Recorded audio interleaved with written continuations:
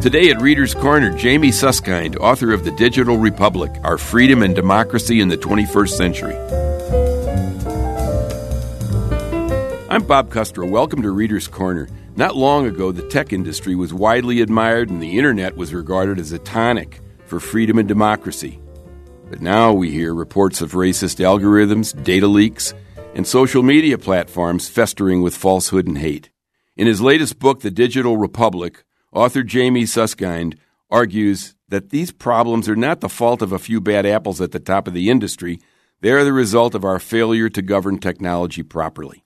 Jamie Susskind is a barrister and best-selling author of The Digital Republic, The Freedom and Democracy in the 21st Century, which we will be discussing today, and the award-winning Future Politics Living Together in a World Transformed by Tech. He has held fellowships at Cambridge and Harvard universities, and his work has appeared in the New York Times, The Guardian, Fast Company, Wired, and elsewhere. Jamie Susskind, all the way from London, welcome to Reader's Corner. Thank you for having me. It's a great pleasure to be here. Jamie, let's start at the outset of your book. You introduced the reader to digital republicanism as a governance system to harness the power of technology, and you say that's opposed to market individualism, which we're certainly aware of here in the States, the default mechanism that has shaped the modern tech industry. Maybe you can help us tell us more about digital technology and its foundations. So what my book is trying to do is offer a philosophy, a kind of guide to how we govern technology and why we govern technology.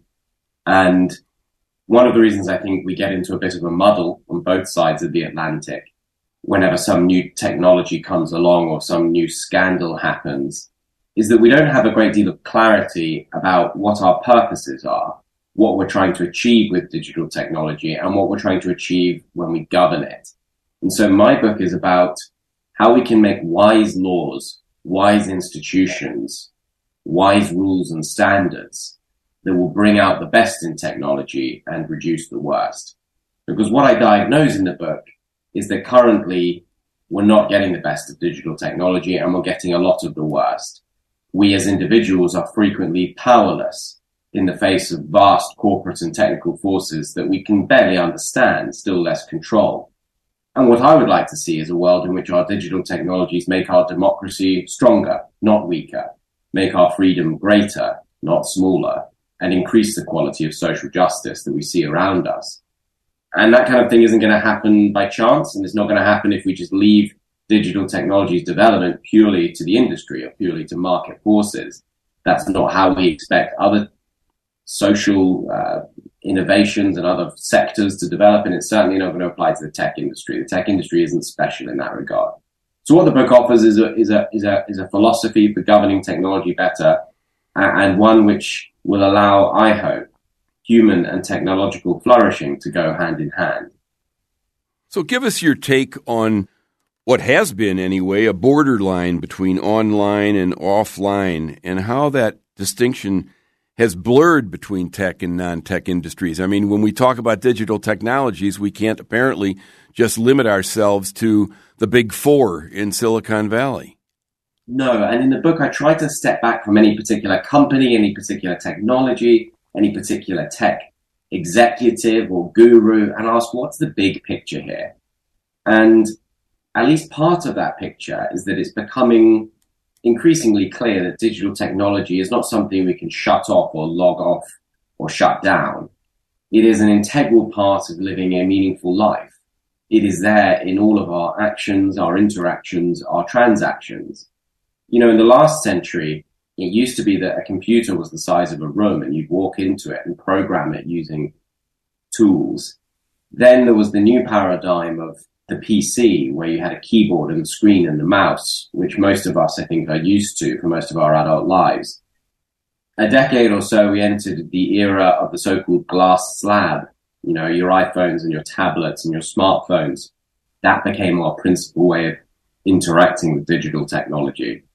But in the future, and for our children and grandchildren, these interfaces will fade into the background. And we're going to live in a world where you have processing power and sensors and connectivity that are built into the physical world around us. There's going to be a blurring of distinctions between the real and the virtual.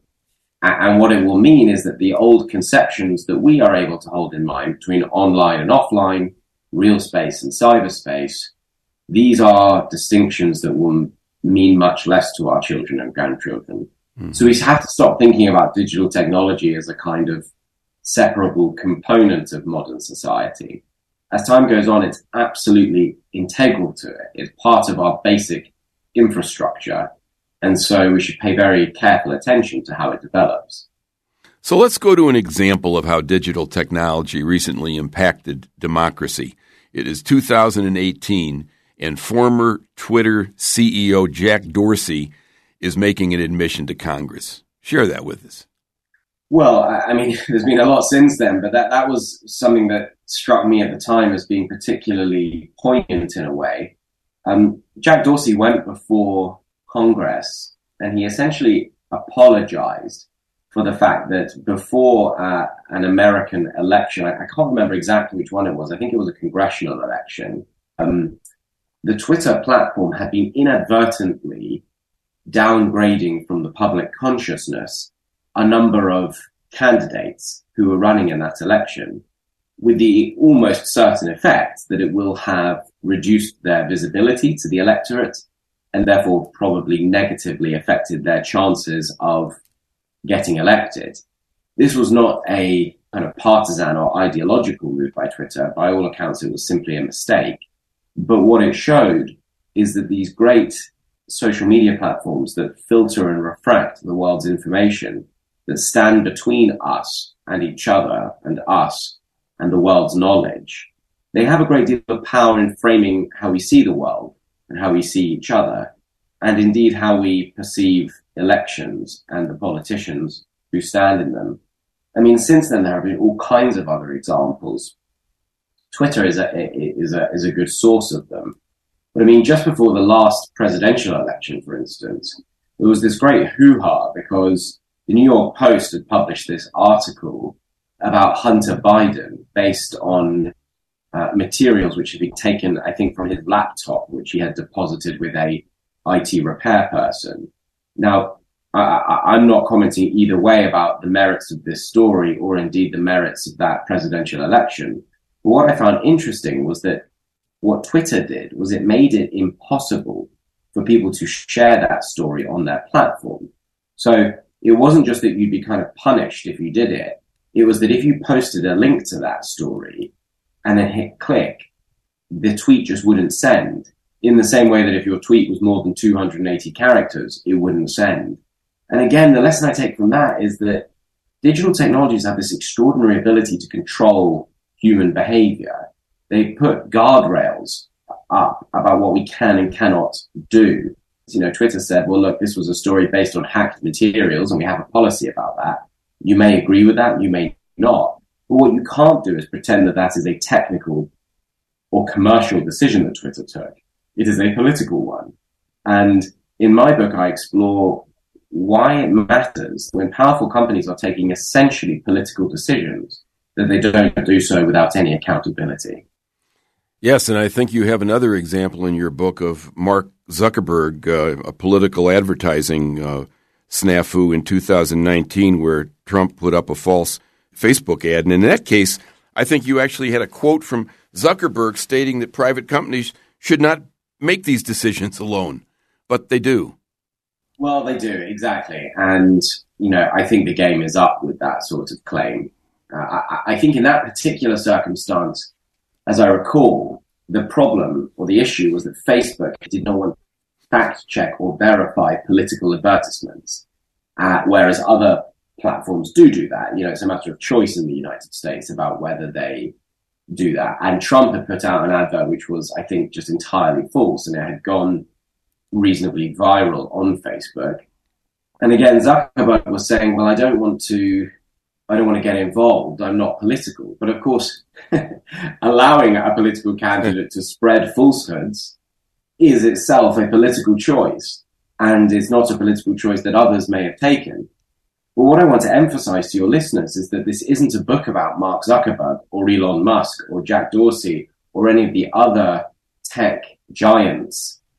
if you don't govern these companies properly, if you don't have appropriate rules, standards, regulations, guidelines, like you do in all other industries that have assumed social importance, lawyers, doctors, factories, nuclear industry, whatever it is, if you don't have those protections, you're going to have the same mistake being made again and again, or indeed different mistakes. But what I say is that you cannot have, in a mature democracy, you cannot have as your first line of defense and last line of defense simply the hope that Mark Zuckerberg or Elon Musk will do the right thing with the immense power at their disposal. Mm-hmm. That hope, that kind of wishful thinking, it is a state of being enthralled to powerful others over whose influence you have no control. Mm-hmm. And so that's really the kind of political argument that I make, that actually not imposing guidelines, not imposing accountability is a political choice, and it is a choice to let others make important decisions about our lives with impunity. Mm-hmm. You're listening to Reader's Corner. My guest today is Jamie Susskind. He's the author of The Digital Republic, Our Freedom and Democracy in the 21st Century.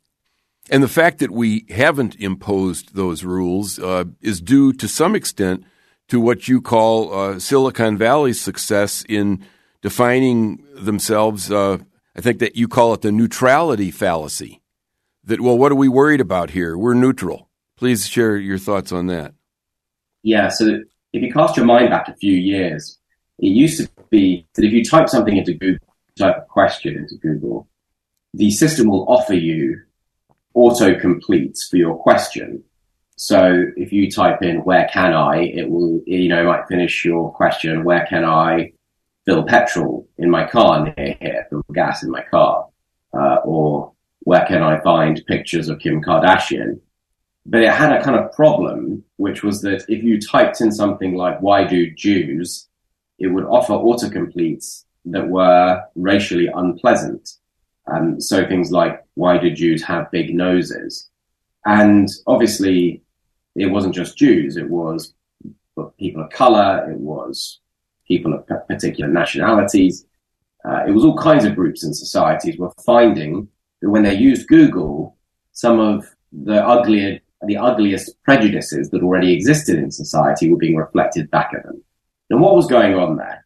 What was not going on was that Google was sitting down and thinking, well, we want to design an algorithm that is hateful towards people. What Google said was, this is a neutral system in the sense that it neutrally and faithfully reproduces questions which other people have asked in the past and which other people have found most useful. And so if you see unpleasant stuff, it's not because of us, it's because of other people. Now, that argument about neutrality is one that held sway for quite a long time in Silicon Valley because it seemed quite difficult to rebut. People said we don't want tech companies to be prioritizing particular visions of society over others. But in reality, it eventually became clear that that vision was flawed, because to adopt a stance of neutrality is to adopt a particular and very political attitude towards the world as it currently is. So Desmond Tutu has this line where he says, if an elephant is standing on the tail of the mouse is not going to thank you for saying that you are neutral. And the Holocaust survivor Elie Wiesel used to say that neutrality favors the oppressor. My point is this: if you design an algorithm which replicates and amplifies prejudices in society, you are doing political work regardless of whether you describe yourself as neutral or not. It is to choose neutrality is to choose to keep the status quo in place. And a question that I've always asked ever since my first book is, well, can we not imagine a society in which some of our digital technologies are engineered in a way that actually reduces things that we regard as unjust or hateful? So a system, for instance, that reduced the prevalence of bigoted views about Jewish people might be a better one for Google to produce. Now, for many years, the response that was given was, well, that's political. We don't do that. We're just scientists. We're neutral. We're objective, etc., etc. Lo and behold, Google has now changed its system. It has now effectively accepted that argument, even though for years it said that it wouldn't. And the kind of autocorrect problems that I was describing earlier in this, I'm afraid, very long answer no longer exist. So, or at least don't exist in the same way. So we're getting somewhere with the argument. We're getting somewhere in showing that neutrality isn't a kind of apolitical approach. Neutrality actually favors the hateful over the less hateful a lot of the time. But we're also getting somewhere where it shows that actually, even when tech companies take ethical decisions, the world doesn't fall in.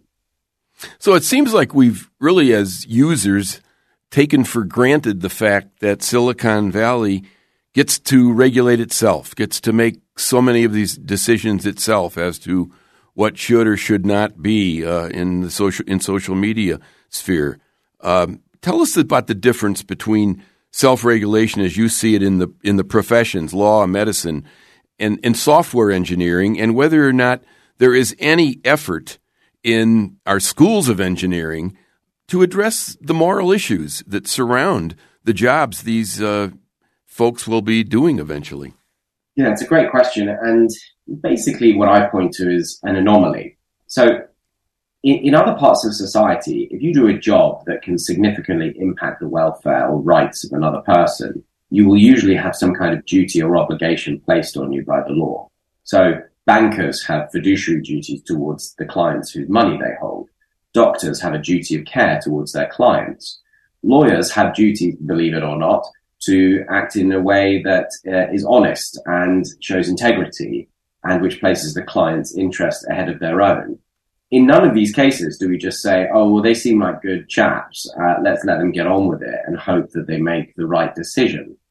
And yet in the tech industry, there has been this insistence from the start that the best people to check their homework is the tech industry itself. That is to say, they want to mark their own homework. And there's been this slight intellectual sleight of hand where the tech industry has said, we want self-regulation, like in law or medicine. But when doctors and lawyers talk about being self-regulated, all they mean is that the industry has a say in the substance and nature of the rules that govern them. But the fact remains that if you as a doctor or a lawyer make a very serious ethical mistake or fall below a certain accepted legal standard, there are going to be real consequences for you. You might find your license to practice suspended. You might receive a very hefty fine. You might be the subject of public criticism or censure. None of that exists in the tech industry's conception of self-regulation. The tech industry's conception of self-regulation, and I'm talking here about the kind of Silicon Valley tech industry, is essentially, let us get on with it. We're not only technically brilliant, we're also morally, socially, and politically wise. And frankly, I just don't buy it. I think it is weird that your local pharmacist has more professional obligations to treat you a certain way than the people who are architecting the social media platforms that touch at the very heart of our democratic fabric. It just seems to me that we've got it slightly wrong and that we're treating tech in a way that it shouldn't be treated, i.e. differently. So anyone who has used digital technology has had to scroll down a long list of conditions and agree to them if they wanted to move on. You call that the consent trap. Help us understand how that plays into your argument here. Well, there's this very noble idea that's existed for a long time, which is that the best way for people to protect people in the context of the tech industry, how their data is used and so forth, is to give them autonomy and to give them choice and notice of what is being done to them and give them the opportunity to say yes, but also crucially the opportunity to say no. This is a highly individualist form of regulation in the sense that it tries to make individuals the primary gatekeepers of their own welfare. I think it is not just a failure, but a farce that is the way that we govern digital technology, at least in the United States. When you walk into a building, you have confidence that that building is certified, that the people who architected and engineered it were certified. You didn't sign a little form, which contained blueprints of the foundations and of the design saying that you approved it. We don't ask individuals to consent to that sort of thing. society places obligations on those who build buildings. And when it comes to the things that we consent to 5, 10, 20, 50 times a day, it is a joke, a kind of social scale joke, the idea that contracts and consent are any kind of an adequate mechanism for protecting us against digital technology. Most of us, the vast majority, don't read the terms and conditions. Those who do read the terms and conditions are likely to find the legalese highly difficult to understand. Those who do understand, and here we're just talking about an infinitesimal amount of people, will find that these terms are drafted in such broad fashion that they don't really benefit them. So, for instance, we may show your data to third parties. Great. And then once you assume that the individual has read, understood, and grasped the effect of these terms, you then have to ask the question, well, what if they don't like them? Are you going to renegotiate the terms and conditions of your interaction with a digital technology provider? Of course you're not. So what you effectively have is a system which does the opposite of what it's supposed to do. A good system of regulation protects the little guy against the big guy. It rebalances the power imbalance. But instead, you have a system which entrenches the power imbalance, because not only does the digital technology company design and control the technology, but they then enshrine their own interests in legal terms and conditions, which you and I effectively have little choice but to sign if we want to use those products. So we've got this kind of baffling pretense going on every time we click yes or no, that this is somehow an appropriate or adequate mechanism of governing digital technology. It is a relic from a previous era in which it was felt that a good way to govern things was to allow people to negotiate in the commercial marketplace and hammer out terms between them. But this is a kind of fantasy version of that. In reality, the companies present us all with boilerplate, and we have to say yes. I'm Bob Custra, host of Reader's Corner. Today I'm speaking with Jamie Susskind, author of The Digital Republic. The book is a definitive guide to the great political question of our time. How can freedom and democracy survive in a world of powerful digital technologies? I'd like to use the remaining time dealing with the solutions that you identify. This is a very important book, and we can't cover all of it in the 30 minutes we have, but perhaps you could just help our listeners understand what the sacred cow of Silicon Valley is. That would be Section 230 of the Communications and Decency Act, and then spend a few minutes sharing where do we go from here? How do we govern digital technology? Right. So what I will say to your readers is this. There are loads of books about digital technology out there, many of them absolutely brilliant and many of them cited in mine. The way that I've tried to do something differently in this book is by changing the ratio of diagnosis to cure.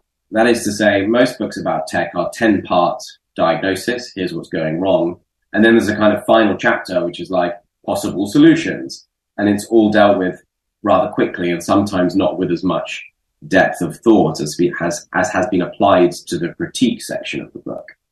My book is a 50-50. So if you pick it up, you'll find that for the first half of it, you're reading about what I perceive to be going wrong in the tech industry. Mm-hmm. And in the second half, I actually try to sketch out what the solutions might look like. That exposes you as an author, obviously, to attack because it gives concrete form to things that some people might perceive to be a threat to their interests or something that they disagree with. But that's what I've tried to do. Mm-hmm. I tried to set out the rules, the institutions, the standards and frameworks and the like about what a digital republic, that is to say, a well-governed country might look like in 10, 20, 30 years. And you're right, we're not going to be able to get into too much of it for the remainder of this interview. But you've hinted at one aspect of it, which is social media. So, for instance, there's a large section of the book which asks about how we might better govern social media platforms. Now, in the United States, there is a current legal framework which doesn't exist in other places in the world, but which essentially protects platforms from being sued for the content of that is posted on them. And it also protects them from being sued when they make moderating decisions. And And the reasons why that law came about are quite understandable. It happened in the late 90s, and it was perceived that if social media platforms felt that they were always going to be crushed every time some, idiot posted something on a platform that was defamatory, then they'd never get off the ground. And so Congress gave that protection to technology companies. And I think it is fair to say that in commercial terms, it's been a colossal success. The internet would look very, very different today. And particularly the American internet industry would look very, very different had it not been in place. But nowadays, there is a different issue, and it's this. Whereas in the old days, it was really important to protect these platforms, now we kind of need protecting against them, particularly the very large and powerful ones, which is why you see in Europe and the United Kingdom efforts to place certain duties and obligations on social media platforms to use the immense powers at their disposal to make society a little better, to make democracy a little stronger, to reduce the flow of dangerous and violent and predatory material around the algorithmic byways of these platforms. And I'm afraid to say, and I'm not just being biased here, but I'm afraid to say that I think that Europe and the UK are far ahead of the US when it comes to this. And that may partly be, I think, in fact, it is largely as a result of a perception that the First Amendment makes it almost impossible for the federal government or anyone else to impose serious rules about what may or may not be done online by social media platforms. Now, I know that legal scholars of the First Amendment actually disagree about whether the current prevailing orthodoxy is the correct one. But it does seem to me that if it is correct or is held to be correct, then there is a very real question about whether the First Amendment in the US is able to do what the framers of the US Constitution intended that provision to do, and whether it is adequate to protect and nurture a system of free expression in the United States. Because although folks think that the First Amendment makes speech freer in the US, in the context of social media, what it actually does is it gives immense power to private corporations to control and then sometimes even stifle the existence of free speech in America. Whereas a proper system of regulation of social media would prevent platforms from doing that. It would prevent them from crushing groups that they regarded as undesirable, but which were actually democratically legitimate. Mm-hmm. It would require them only to reduce forms of speech or the prevalence of forms of speech that were themselves illegal, things like terrorist or pedophile materials and so forth. And what I do in the book is I outline a system of social media governance, which involves setting particular systemic standards for them, not having the government ever intervene in individual decisions like you shouldn't have blocked that person or you shouldn't have promoted that content, but having to be persuaded at regular intervals, maybe every year or two, that a platform is in fact putting in place adequate systems for the meeting of certain goals, whether they are, let's say, the reduction of harmful content aimed at children or the reduction of foreign interference in democratic processes. And crucially, I argue for a system that imposes significantly more responsibilities on larger and riskier platforms than on smaller ones. So if you're a little startup, you should have very little regulation at all. But if you are a behemoth, you should expect some responsibilities to come with that power. So I know that Senator Klobuchar of Minnesota has written a book. It's quite a tome on antitrust. And you mention antitrust in your book, and you claim it needs a reboot. But it raises a question for me as to who's listening and who's acting. Do you know of any effort in Congress or elsewhere on this side of the Atlantic to take seriously this digital republicanism you're talking about? Again, not the Republican Party we're talking about, but digital republicanism broadly defined. Any progress? Yes, it is certainly much higher on the political agenda than it was, let's say, 6 years ago. And that's a relatively short space of time.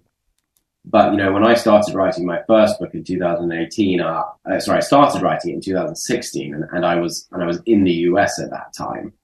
And I was amazed by the lack of interest and lack of education in many very high and senior parts of the US administration in the kinds of issues that I'm now describing.